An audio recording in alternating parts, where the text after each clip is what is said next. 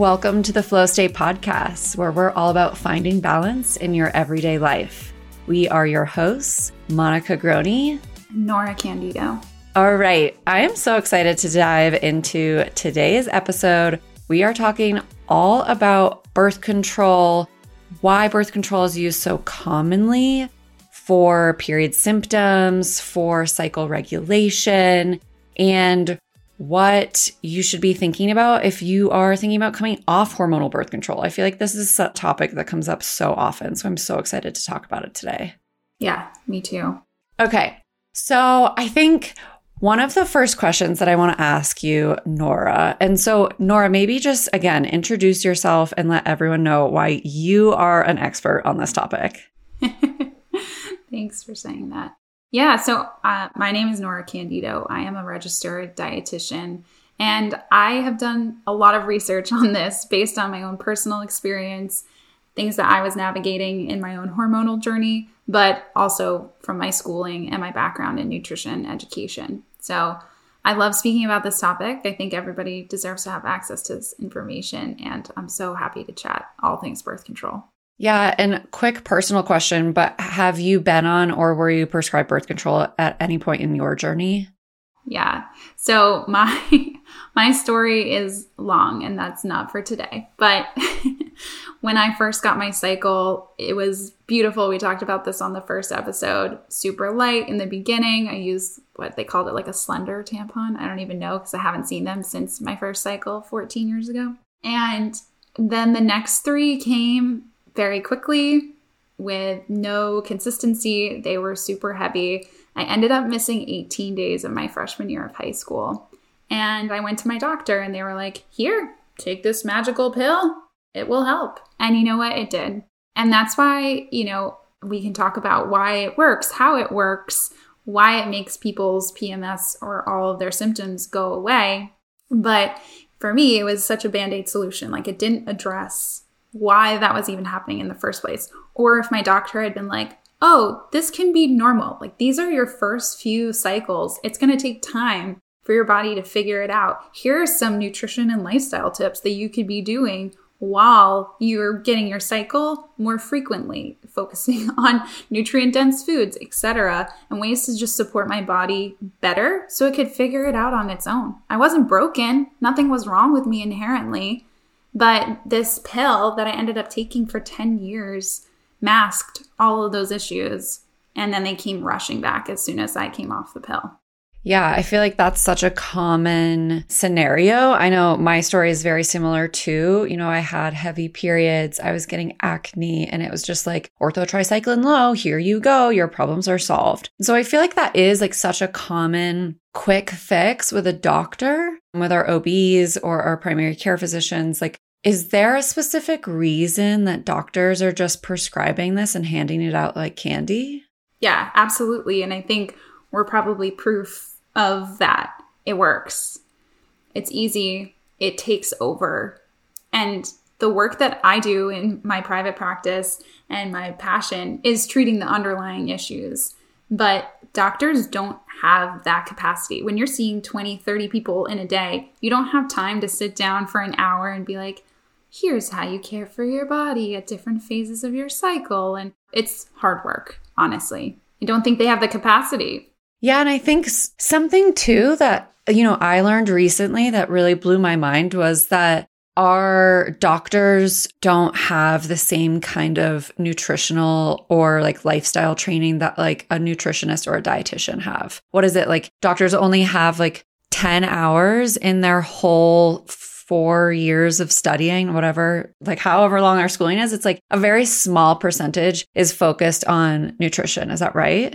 Yes, that is 100% correct. I hope that programs are changing in the future to understand, especially coming from more of a preventative medicine lens. There are so many more things that we can be doing. But, there is a time and place for birth control. I'm not here to just demonize it. It's done a lot for women's rights, and it's a really important tool that we have, but it should not be abused. And there are certain situations, and I think letting people have the informed choice, giving people the decision here's some of the side effects. You are at a significant increased risk for blood clots when you take birth control.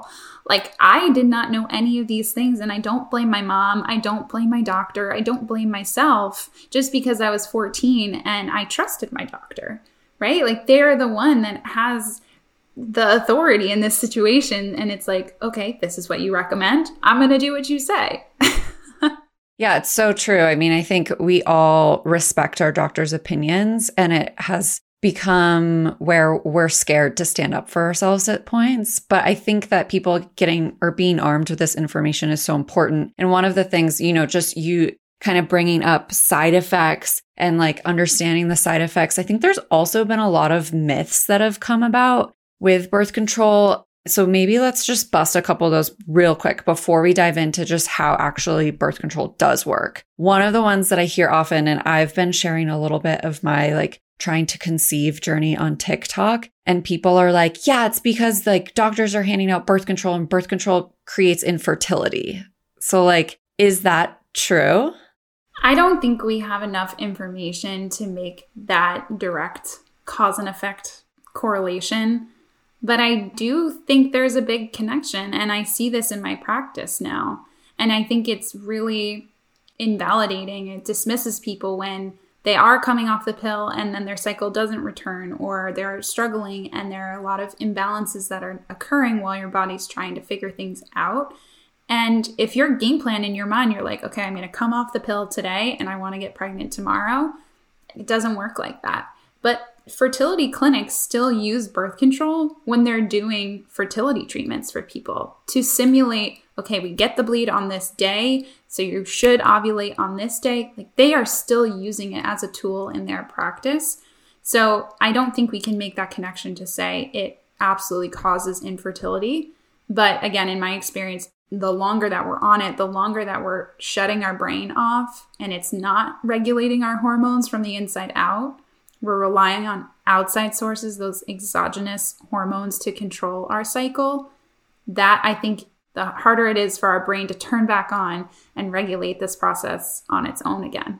Yeah. And like you said, we don't necessarily have enough data on it to be blaming birth control for infertility issues, but it's almost like because birth control is covering up so much of what's actually going on in our cycles. And if we're taking it for a prolonged period, this is my opinion, but I think that some of those underlying issues are going unrecognized, which can create future fertility issues, right? Because we're not getting to the bottom of our health issues because birth control is kind of covering that up. So I think that's a great segue to like, we hear it a lot. Birth control just covers up your symptoms. What is birth control actually doing? Why does it help some people? And of course, like it makes symptoms worse for some people too. So I feel like there's like a really strong 50-50 split of birth control making you feel better or worse. So what is it actually doing?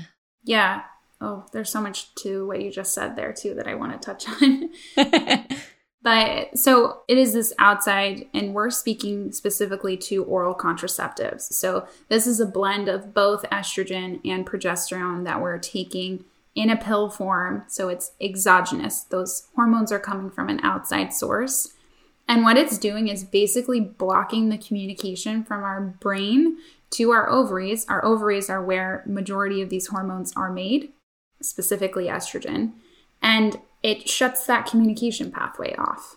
Because you're getting them from the outside source, your brain is able to kind of turn that pathway off. So in doing that, it's basically simulating menopause in our body because we're not ovulating. When our levels are just consistent across the board, there's no monthly fluctuations. That's why you might feel similar every single day. And that's a lot of what I hear when people transition off the pill is noticing different energy fluctuations throughout the month, their mood changing in different phases of their cycle, etc. Where on the pill, you might just feel pretty flat. I know a lot of people that when they started birth control, they started having a lot of mental health issues too. They did not feel like themselves and they felt really low or flat, no energy, feeling more depressed or more anxious. And when you're playing with hormones, those are very common symptoms that we can experience because your body just doesn't know what to do with, maybe it's the amount, maybe it's the type or the form of those hormones coming in. The last thing big myth here is even when we get a period, quote, I'm putting this in air quotes, when we're on the pill, it's not a true period. So because we don't have those fluctuations, the lining in our uterus, the endometrium, is never fully building up. So we don't have anything to shed. There's nothing for us to lose when we have a quote period. It's technically called a withdrawal bleed. So when you take that week of sugar pills or placebo pills or whatever you call them, iron pills, that cutoff or the removal of the hormones, they don't contain the estrogen or the progesterone, is what simulates or tricks your body into thinking, okay, I'm about to have a period. But there's nothing that's unnecessary when you're on the pill. Is that why when a lot of people, so our pill bleed or withdrawal bleed, whatever that is, you said our uterine lining doesn't build up, so we have nothing to shed. Is that why a lot of people on birth control don't actually even get a period? Is that a common, or what is that bleeding if there's no uterine lining?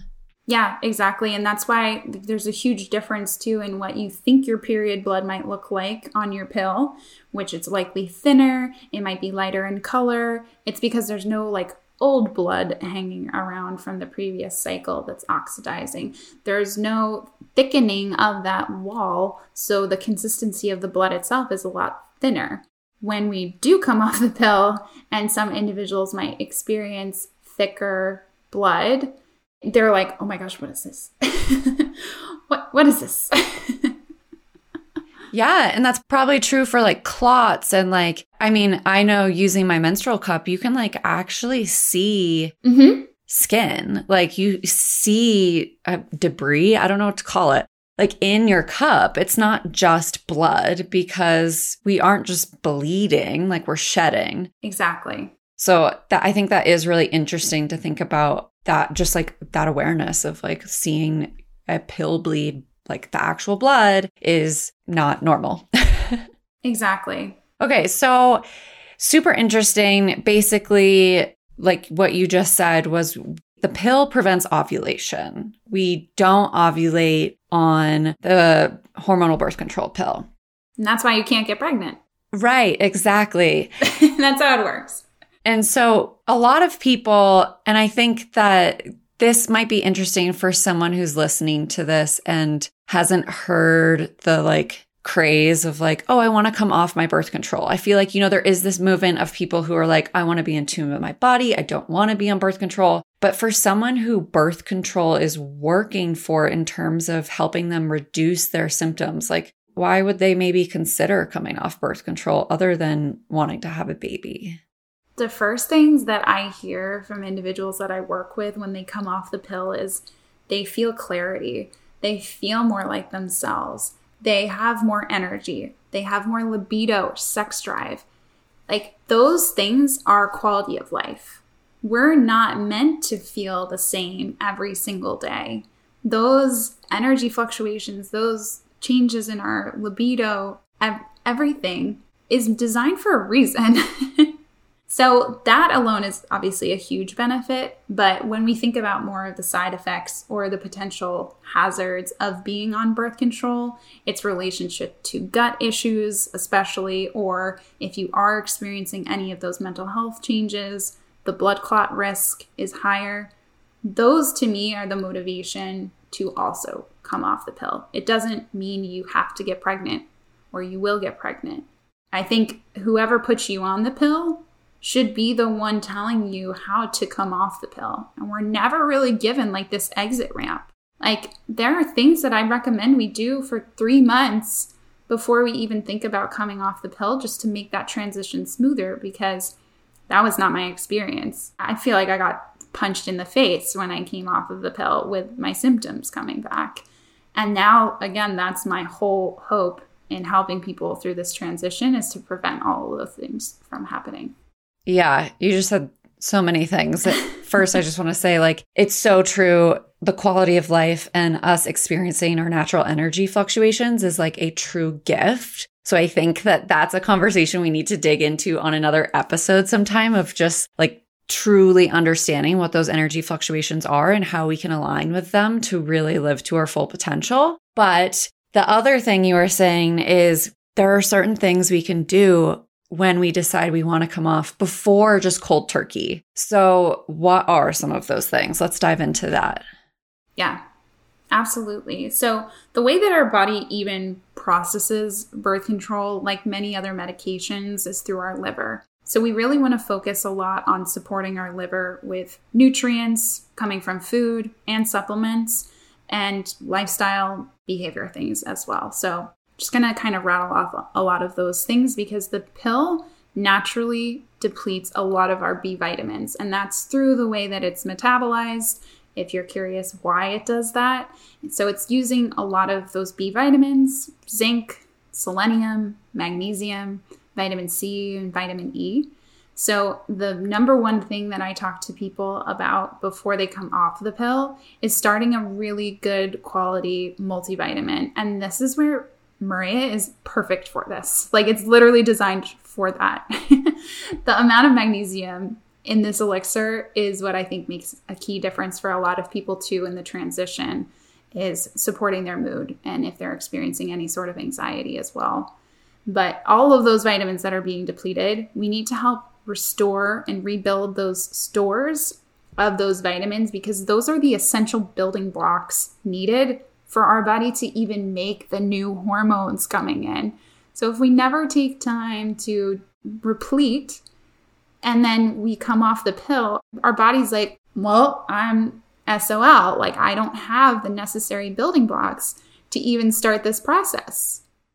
Yeah, it's so interesting. And like, yes, it's amazing the amount of nutrients that are depleted by birth control. And it's not just birth control. Like, there are so many prescription drugs that deplete nutrients. And it's probably like because of how it affects our guts and how we, metabolize food and are able to absorb nutrients. But I think that that's just such a mind-blowing thing that doctors don't tell us when they prescribe birth control, that we should also be adding in a really robust multivitamin to make sure that our bodies can still get the nutrients it needs. So adding in a really robust multivitamin, it sounds like if you're on birth control, you should just do it anyways, even if you're not thinking about coming off. And then increasing some of those nutrient-rich foods around that time. What else? Is there anything else in there? Yeah. So yeah, when I think about like liver support as a whole, I think about the things that tax our liver. So unfortunately, that is alcohol, it's sugar, it's caffeine. All of those are depleting our B vitamins, especially when they are being metabolized or broken down in the body. So limiting those things, especially while your body is going through this dramatic transition, is essential. For me, it's pretty non-negotiable. Other foods specifically that we can be adding in to support our liver are foods that naturally contain sulfur. So there's a whole process in the liver, sulfonation. It helps to break down, that's the main process. And this is our body's natural detoxifying organ. Like, all of our blood runs through here. This is where all the hormones are regulated. So it's essential that we are supporting this. So those high sulfur rich foods are arugula, anything bitter, dandelion greens, microgreens have the highest concentrations of sulfur. All the brassicaceae vegetables like broccoli, cabbage, cauliflower, Brussels sprouts, the ones that make you toot, that's for a reason. It's the sulfur in there, right? Eggs themselves contain sulfur, and even some dairy products, nuts and seeds as well. So I recommend my clients to have 2 servings of those daily, regardless of where you are. Like, our liver does such important things for us. We need to be supporting it. And 2 servings looks like 1 cup uncooked, half cup cooked. Any of those things. Or the microgreens, they can just be eaten raw. You can do about a cup as well.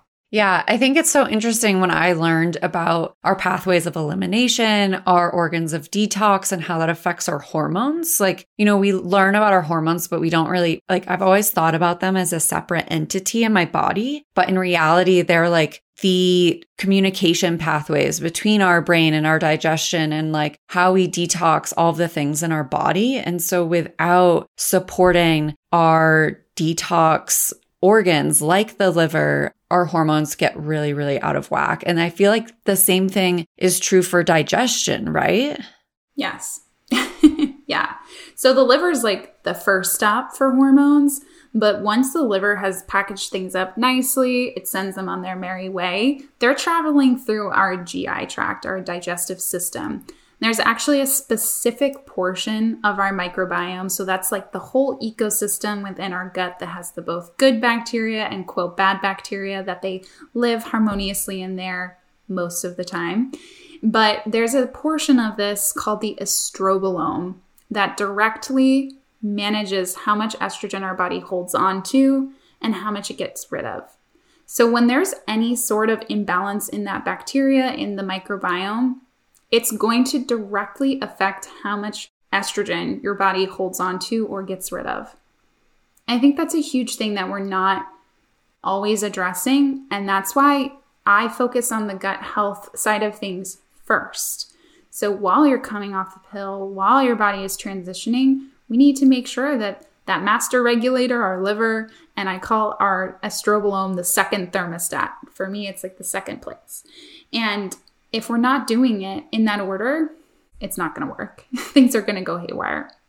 Yeah, super interesting. And I mean, they say like what, a raw carrot a day to like help with estrogen balance. Is that a true thing?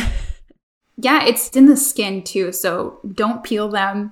You need it. The skin component is actually essential. Like, so baby carrots don't count, unfortunately. Oh, interesting. I didn't know that. And also leave a little like soil on there. Those are good soil-rich, beneficial bacteria. It's a natural place for us to get them. Yeah, that's a great way to stimulate our estrobolome, but also just motility in general. Yeah. Oh my God. Lastly is like the third stop is going to the bathroom. So if you're not going to the bathroom well, I mean like a good bowel movement, complete, feels satisfying every day, that's where we need to start. Because if your body has said, okay, we have enough hormones, we're going to get rid of the rest, and then it's just sitting in your body, in your colon, and not going anywhere, those things get recycled right back into your system. I see this all the time. And I can see it in the type of estrogen that gets recycled, but that's what's causing the PMS symptoms, the breast tenderness, the acne, the cyclical migraines, the cramping, the heavy clots. All of that is because your body is just not able to get rid of that estrogen effectively. Yeah, I think I didn't realize that until, looking at the charts of your hormones. And it literally is like a roller coaster ride, right? It's going up and down and up and down. And if we think about that, like if things go up in our body, the only way to get rid of them is through excretion. And so we think like, how does our body excrete? Like while we poop, we sweat, like all of these things. And so if we're not actually like taking a dump every day, we're not dropping that estrogen off at the pool. Like we need to drop the estrogen off.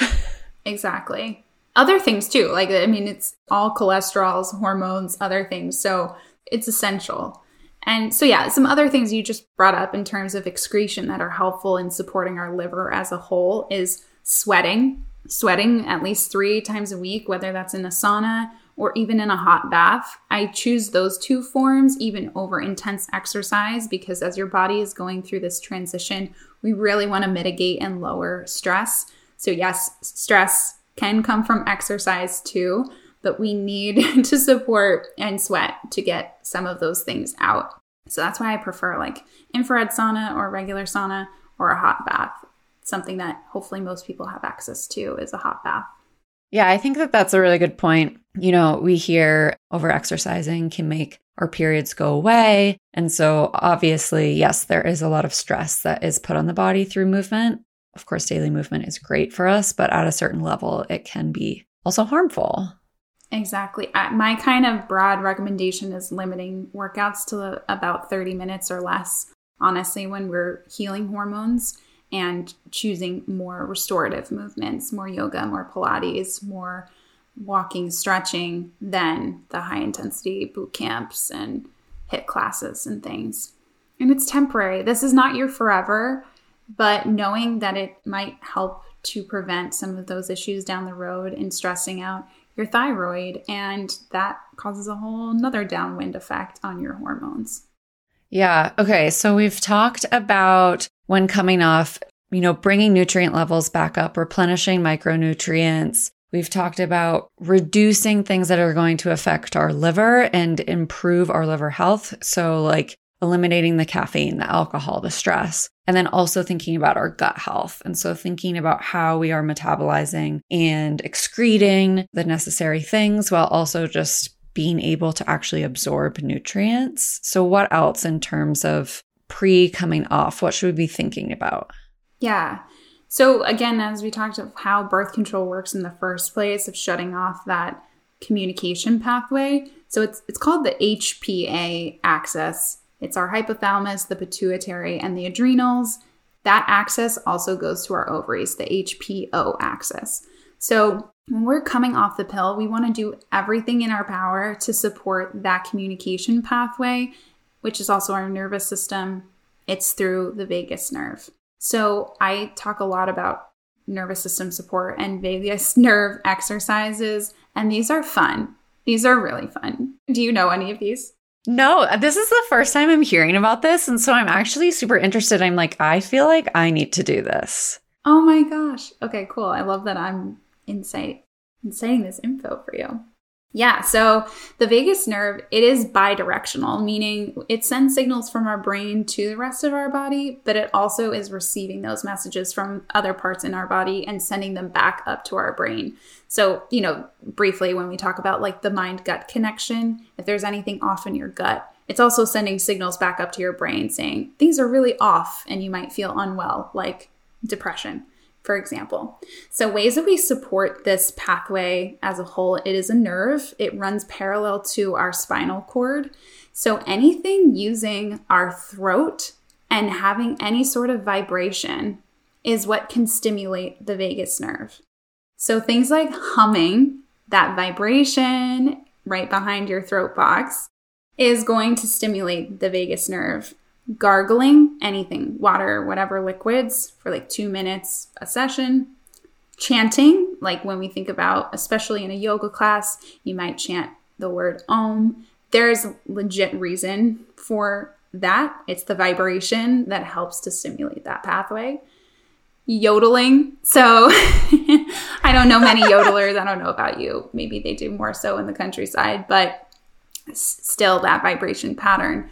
But also things like meditation, deep belly breathing, all of those things are very, very calming for our nervous system and help to just soothe things overall and really help to stimulate the vagus nerve.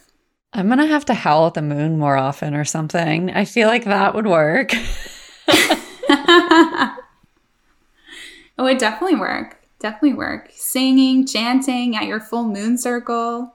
Yeah. Oh my God. I love that. I think that's so cool. And it can really become like a mindfulness practice for people too, right? It's just like working in a moment where you're connecting with your body a little bit deeper. So that's super, super interesting. And just having to create these pathways and like reinvigorate things that get halted from birth control. Exactly. And yeah, some other kind of things just supporting that HPO axis specifically. It needs vitamin C to function. So again, that can be found in Marea or eating naturally vitamin C rich foods, right? Citrus, even broccoli, peppers, all contain natural sources of vitamin C. Sleep is essential. This is something that we definitely need to be prioritizing when we're focusing on our hormonal health. And, that looks different for everybody, but somewhere between 7 to 9 hours is ideal. And that's, again, another non-negotiable for me. Even being intimate, having sex has been shown to be beneficial. So when we orgasm, especially, there's a lot of those feel-good neurotransmitters and hormones that are released and endorphins post-sex that we experience that are super helpful. They're very calming for our body. So if you needed a reason, if your partner needed a reason, there you go. Things that the pathway also can benefit from is sodium. So this speaks more to our adrenals. They function off of sodium. So we need to be having enough salt in our diet. I love, especially if we're eating more whole foods and we're not getting sodium naturally, having one electrolyte beverage a day I think is an easy way for us to incorporate it, or sprinkling iodized salt onto your meals. It needs to be iodized to support our thyroid. I also like adaptogens. It's one that I like to lean on, but there are some contraindications for people. So this is very individualized. I wouldn't just go start taking one without talking to your provider. There are different types, different amounts. If you have an autoimmune issue, you might not be recommended to take certain ones. If you have blood pressure issues, etc. So this is it is more medicinal than anything else, but they can be really helpful, especially things like ashwagandha supporting anxiety and helping your body make this transition a little bit easier. Yeah, I'm so glad you touched on that, and just that, there are so many things that should be individualized, whether it's adaptogens or herbs or things like that, just because everyone has different needs and their body's functioning different. So that's such a good thing. And the salt thing is really interesting. I guess I didn't really realize that. I mean, I definitely salt my food pretty often, but yeah, I would never think of like doing an electrolyte drink just to like support thyroid and hormones. That's really interesting.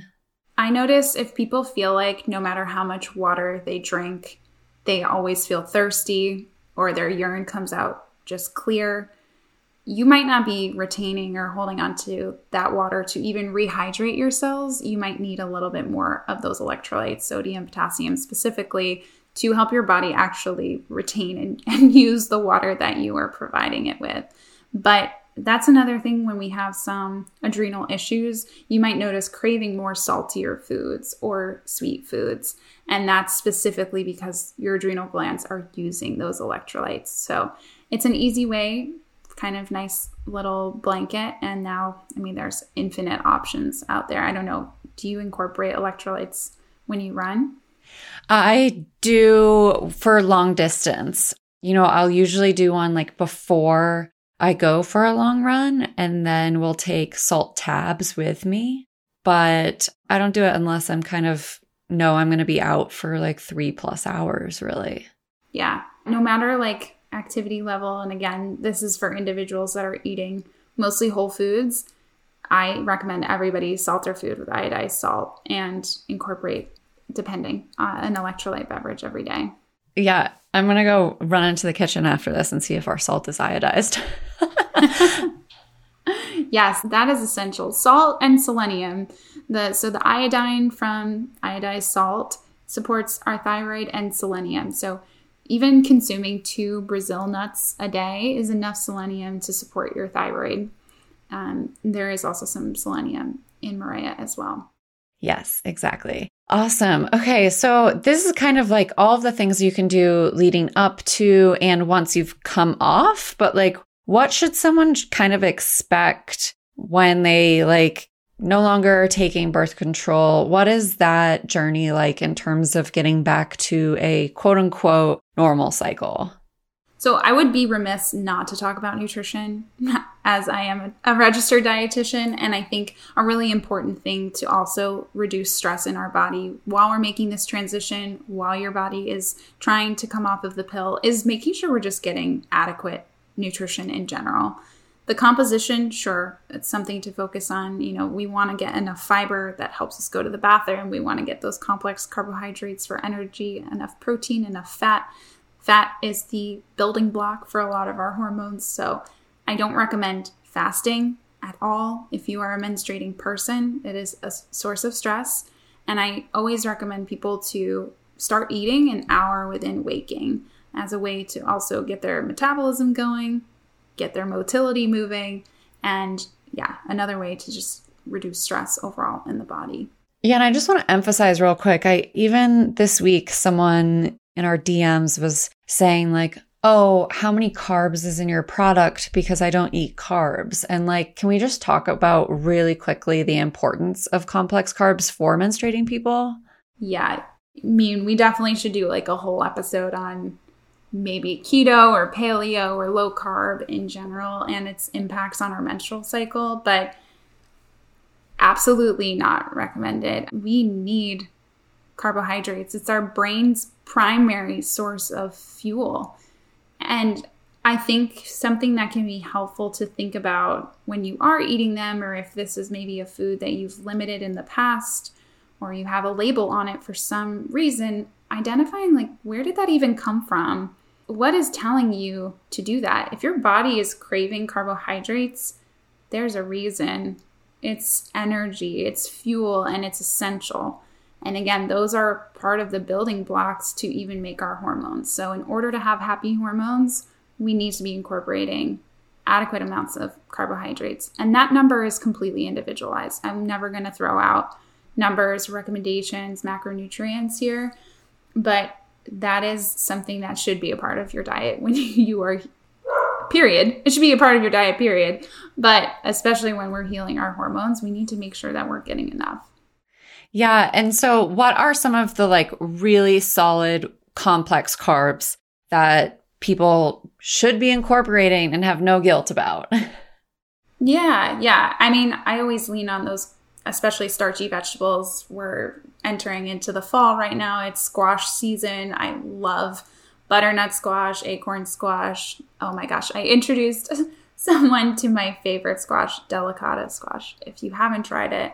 I saw you post about delicata this week and I was like, oh my God, I was just thinking about delicata squash because there was this like dish at a restaurant I had last fall and I was like, ooh, I want to make that. It is my favorite. It tastes like candy.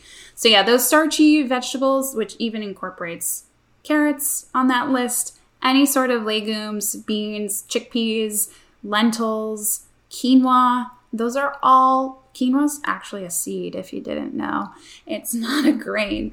So those are great ways for us to incorporate a lot of those complex carbohydrates into all of our meals. Amazing. Okay. So glad we touched on that. And yes, we'll have to do, I think, a larger episode all about like the importance of carbs and why women shouldn't be keto, because the amount of people who are like, oh, I'm keto. And you're like, oh no, like your poor body is screaming for help. No judgment though. I mean, I've tried a lot of things too. I totally get it.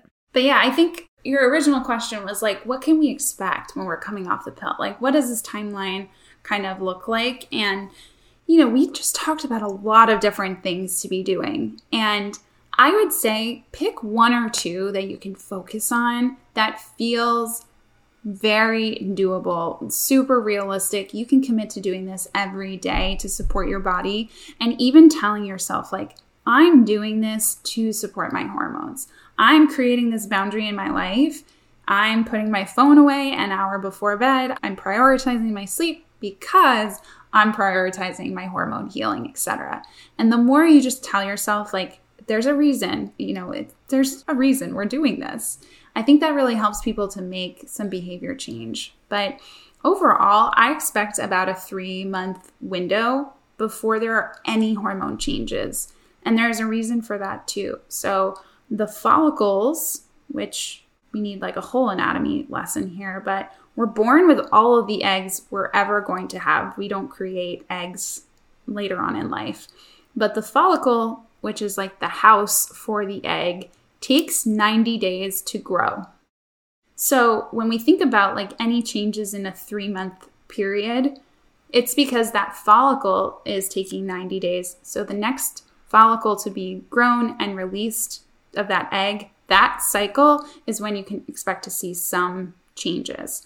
So I really like to give people like a 3-month timeline. Okay, you're trying to conceive. Let's focus on these things for the next 3 months after coming off the pill before we start trying. Like getting your body prepared mentally, physically, etc. Really looking at that 3-month window. I don't know about you, but a lot of my symptoms showed up at like the 3 to 4 month range after I came off the pill. I was like, oh, okay, we have acne now. This is cool. Yeah, I feel like I'm so glad that you said this like 3-month period thing, because it's something that we even say with our product, right? Of like, you may see like results in the first month. That's probably like the magnesium, helping you feel calmer and sleep better and all those things. But at the end of the day, it does take like, give yourself 3 months to see what your body's really experiencing and changing, especially introducing nutrients, because it takes that long for our bodies to adapt.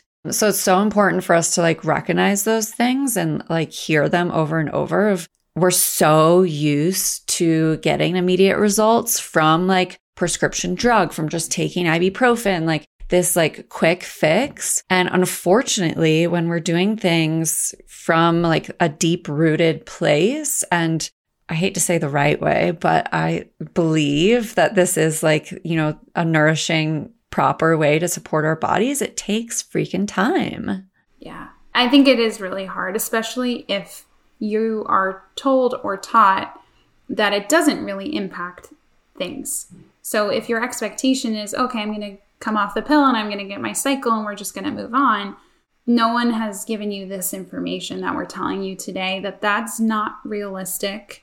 That's the abnormal. That's the outlier experience. That's not the normal experience when we're coming off the pill. So yeah, being realistic about it, I think, is helpful. Yeah. And I really love too that you brought us all kind of back to reality of, we talked about so many things today that you could, should do. And at the end of the day, like pick two, you know, like do something that's realistic for you. We're sharing this information not to overwhelm you or not to make you feel like you're not doing it right or inadequately. We're trying to just equip you with a range of things that can be supportive if you are considering going off the pill, if you're on the pill, if you're in the transition off of the pill. Like there is so much you can do, but really commit to one or two and see how it goes. One of my kind of last questions, I think, is, so say someone has done a lot of the right things, they have come off the pill and it's been 3 or 4 months and they are still just spiraling, like symptoms are back with a vengeance. Like you said, like acne is back and they are just like, oh my God, I want to go back on the pill because I just can't take it. Like what should someone's action steps be in that instance? Yeah, that's typically where people call me. That's when I get the frantic, help me. And that is, I think, a really good next step is finding a provider that you trust, who is very familiar with this work. They know what to do. They've dealt with it many times before. They don't have to have this lived experience. I consider that to be a bonus. I'm not regretful that I had a really challenging time with coming off of the pill. It only allows me to have some compassion and understanding for my patients and clients.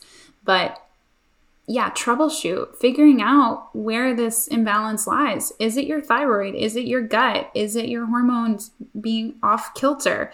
Do you actually have undiagnosed issue going on, like PCOS, like endometriosis, which both can be managed completely? I do this work every day and they are not a life sentence by any means. A lot of individuals experience, I mean, Monica, you can speak to this yourself, right? Like you have learned to manage PMDD completely. Yeah. And I think it's so easy for us, like in today's world of having labels for a lot of our medical issues, our mental health, all these things. And it's really easy for us to like end up falling back into a victim kind of mindset with it of like, I'm doomed. There's nothing I can do. I have this thing, like I'm suffering. But if I could tell people anything, it's like we are in control and we truly can come out on the other side of it. Is it going to be hard? Yes. Is it going to take work and effort? Of course, all good things take work and effort. But, you know, we don't have to just sit back on our heels and think that, like you said, it is a life sentence, because truly it's not. And every month isn't going to be perfect or great. And you'll have like quote unquote relapses or bad months. But knowing that we can have good months, I think is something everyone should know. Absolutely. Our health is not a linear thing. Even when you get to a resolution, there are still life things that happen. Maybe you get sick, maybe somebody passes and you have grief, maybe you have a breakup. Life happens. We can't prevent those things from happening, and they might shift your health or some of your symptoms temporarily. But having this awareness, knowing that it's not a forever thing, being empowered by that, not feeling defeated, like Monica said, not playing into that victim mode of like, oh my gosh, I'm never going to get over this. Because I can't say always, unfortunately, but there is most often a way, and a way to make things at least better, if not completely gone. Yeah. I feel like this is such a great place to wrap up, just with like giving people hope and feeling energized towards anyone out there who is maybe feeling like they need some healing. So any last words on birth control before we wrap things up? I think it has a time and a place. It's done beautiful things, but it's not for everyone. It doesn't need to be the only option. Coming off of it does not mean you will get pregnant or that you need to get pregnant. And there are so many benefits to living life without the influence of outside hormones. Believe me. Yeah. I think there's no shame in either side, right? Being on birth control or being off, it's mostly just about knowing our options, knowing the side effects, knowing what it's doing to our body. And that education and knowledge is the most empowering thing. So that's what we're here for. We are not here to shame anyone. We have obviously both been on both sides of it, been on birth control, been off birth control. And we just hope that you feel armed with the information that's going to help you make the right decision for you. Okay, well, everyone, thanks for tuning in to the Flow State podcast, where we're all about finding balance in your everyday life. If you learned something in today's episode, we would love for you to, of course, subscribe and leave a review on your podcast platform of choice. And we hope you will join us for our next episode next week. Yes, and share. Share it with your friends. Yeah, definitely share if you learned something today.